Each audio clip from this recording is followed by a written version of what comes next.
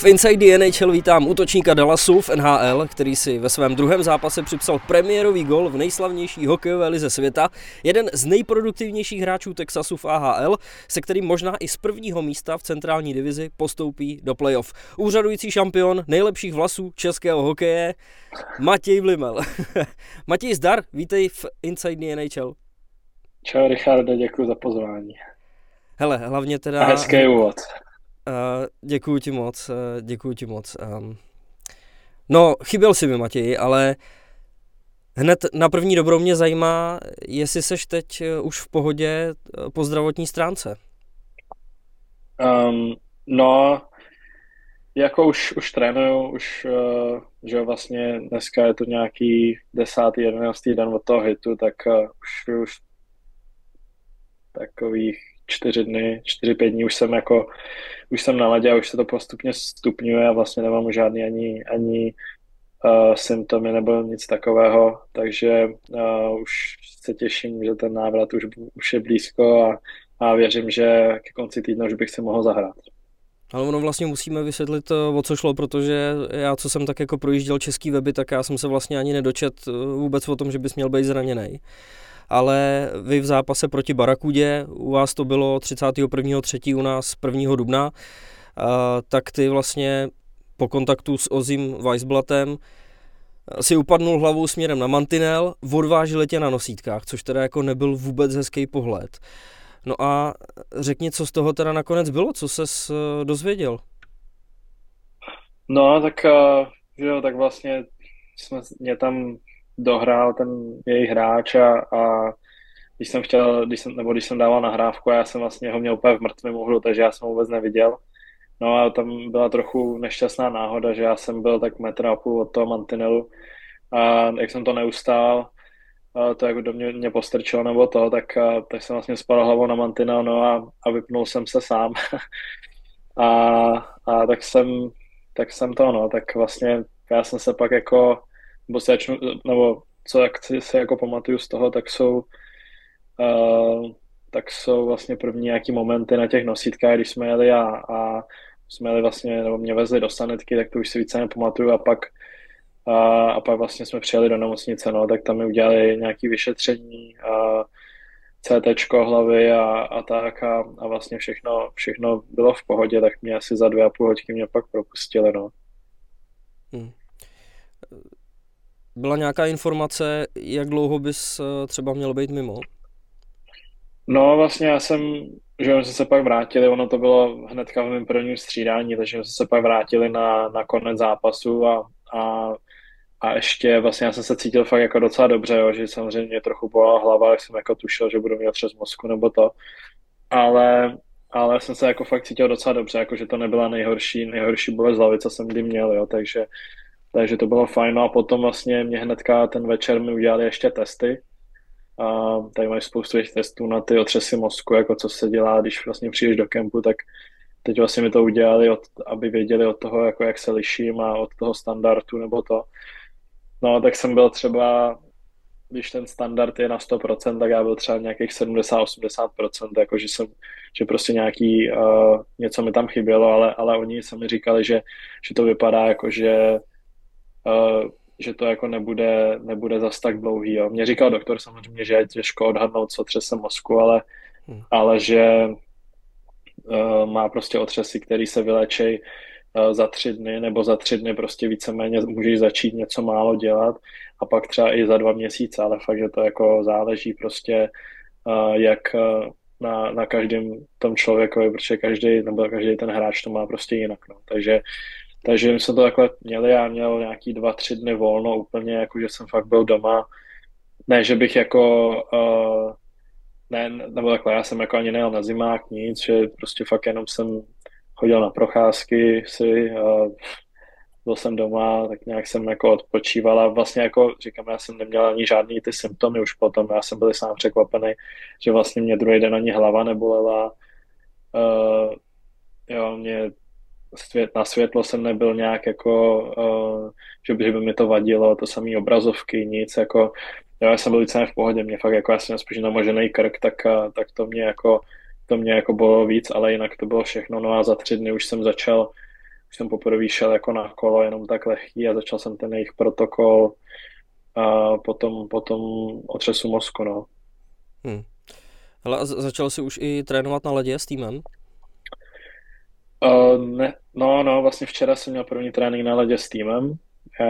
Vlastně se to stalo před minulý pátek, takže oni pak ve čtvrtek minulý týden odjížděli na trip, takže já jsem vlastně čtvrtek, pátek, sobota jsem byl na ledě ještě s dalším klukem, co je jako zraněný a plus tady jeden, nebo vlastně s kondičním trenérem a s fyzioterapeutem, co ještě tady zůstali, protože náš tým vlastně byl na tripu, takže ty tady zůstali a tak to jsme byli takhle, chodili jsme na takhle ve třech, tak to už bylo v pohodě, no a vlastně včera jsem byl poprvé s týmem, no, na ledě, tak to bylo fajn.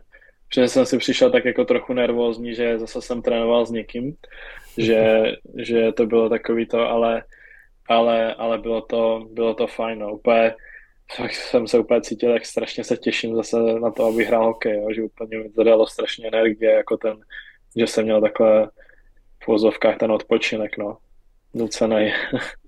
No, jsme rádi, že seš zpátky, protože je to hrozně nepříjemná zákeřná věc, že jo, tak bavili jsme se tady o tom zrovna shodou okolností pár dní zpátky s Jakubem Voráčkem, takže fakt jsme moc rádi, že seš zpátky. Nějaký 4 zápasy vlastně zbývají do konce základní části na farmě. Odehraješ ještě nějaký z nich? No já vlastně zítra je středa, takhle, náš tým my hrajeme dneska dneska úterý a vlastně zítra ve středu u nás. A zítra já dopoledne mám ještě poslední vlastně, nebo bylo mi řečeno, že poslední test jako na další symptomy otřesu mozku, nebo prostě test, který musím splnit, abych se mohl vrátit a to mám zítra dopoledne, no, tak já doufám, že to splním a když to splním, tak pak bych, nebo takhle plán je, že bych hrál sobota, neděle, tak uvidíme, jestli to půjde, já doufám, že jo, kdyby ne, tak pak až v playoff, no, bohužel. Mně jako přijde nebo bohužel, prostě kdyby ne, tak pak až v playoff, no. No tak samozřejmě, že chceš pomoct co nejvíc, že jo? Protože mně jako přijde, že jsi v Texasu vybudoval jako docela silnou pozici.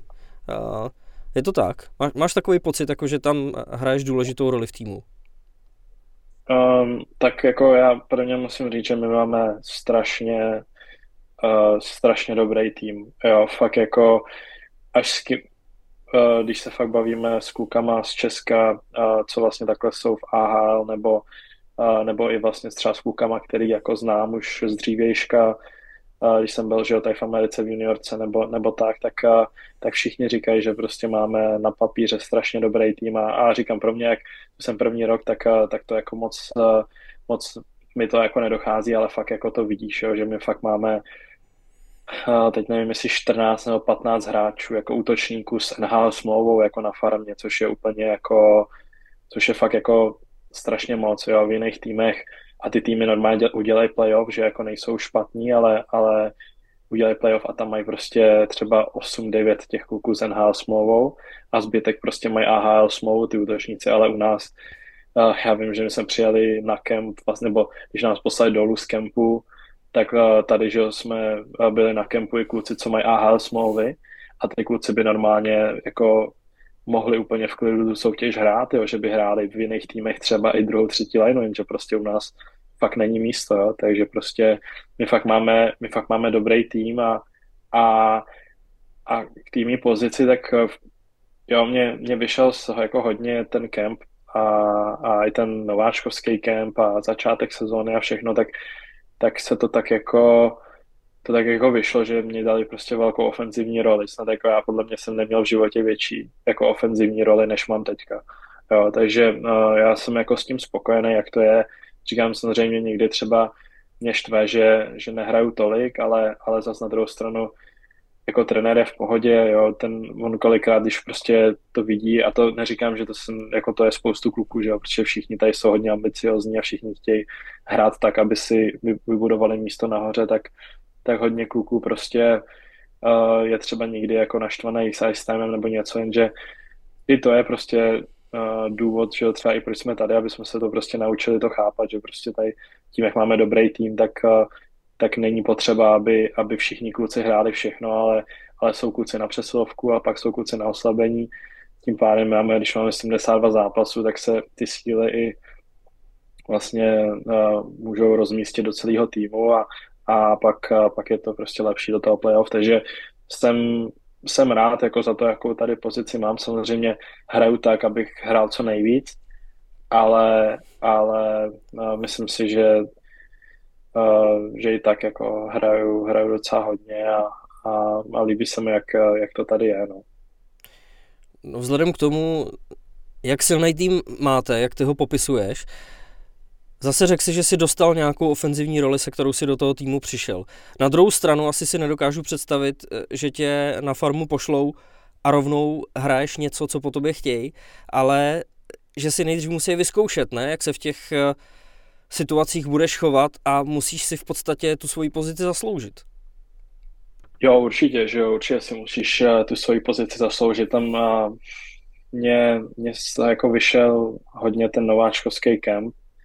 Jo, tam vlastně nás trénovali trenéři tady odsud, z farmy, tak už tam jsem se mi ukázal. I kemp jsem měl dobrý, jo, pak teda mě poslali dolů, ale já jsem to prostě jak nebral, já jsem to bral tak, že chci být prostě co nejdřív zpátky nahoře a že mám natrénováno, takže prostě jsem vůbec se na to nesoustředil a hrál jsem jenom tak, no a pak samozřejmě mě dali hned na přesilovku, asi si jako všimli, že mám dobrou střelu, to mi tu furt opakujou a to, takže to je určitě super a já jsem vždycky mě bavilo útočit prostě a že koho to nebaví, tak prostě jsem vždycky byl takový do toho a vždycky jsem chtěl ty přesilovky hrát a jsem šťastný, že to takhle je, no. Jaký máte vůbec cíle s Texasem na playoff? To je určitě ty nejvyšší, že jo, tak ještě kolikrát už se fakt o tom mluvilo i v kabině během třeba sezóny, když jsme jako, nám to třeba nešlo nebo tak ty starší kluci všichni říkali, že máme prostě, že jako nikdy nebyli, i třeba máme pár kluků, co už tu soutěž vyhráli, ale říkali, že prostě nikdy nebyli součástí tak dobrýho týmu, jaký fakt máme jako teďka, že je strašná šance. Samozřejmě ta sezóna je tak dlouhá, že plus ještě, že jo, máš playoff, to je další úplně jiná, jak kdyby nová soutěž, takže je těžký prostě to takhle říct, ale samozřejmě ty cíle, ty máme úplně ty nejvyšší a uvidíme, no. Ale jak jsem říkal, no tady fakt záleží, v té AHL fakt záleží na strašně moc faktorech, no. Tak uvidíme, jak daleko se dostaneme, no. Ale jaká je teď teda vůbec situace na farmě? Protože já když se podívám komplexně jako na tabulku celé ligy, tak v AHL bodově odskočený, tam jsou vlastně farmy Calgary a Seattle. Jsou tohle, řekněme, pro vás třeba jako nejobávanější týmy?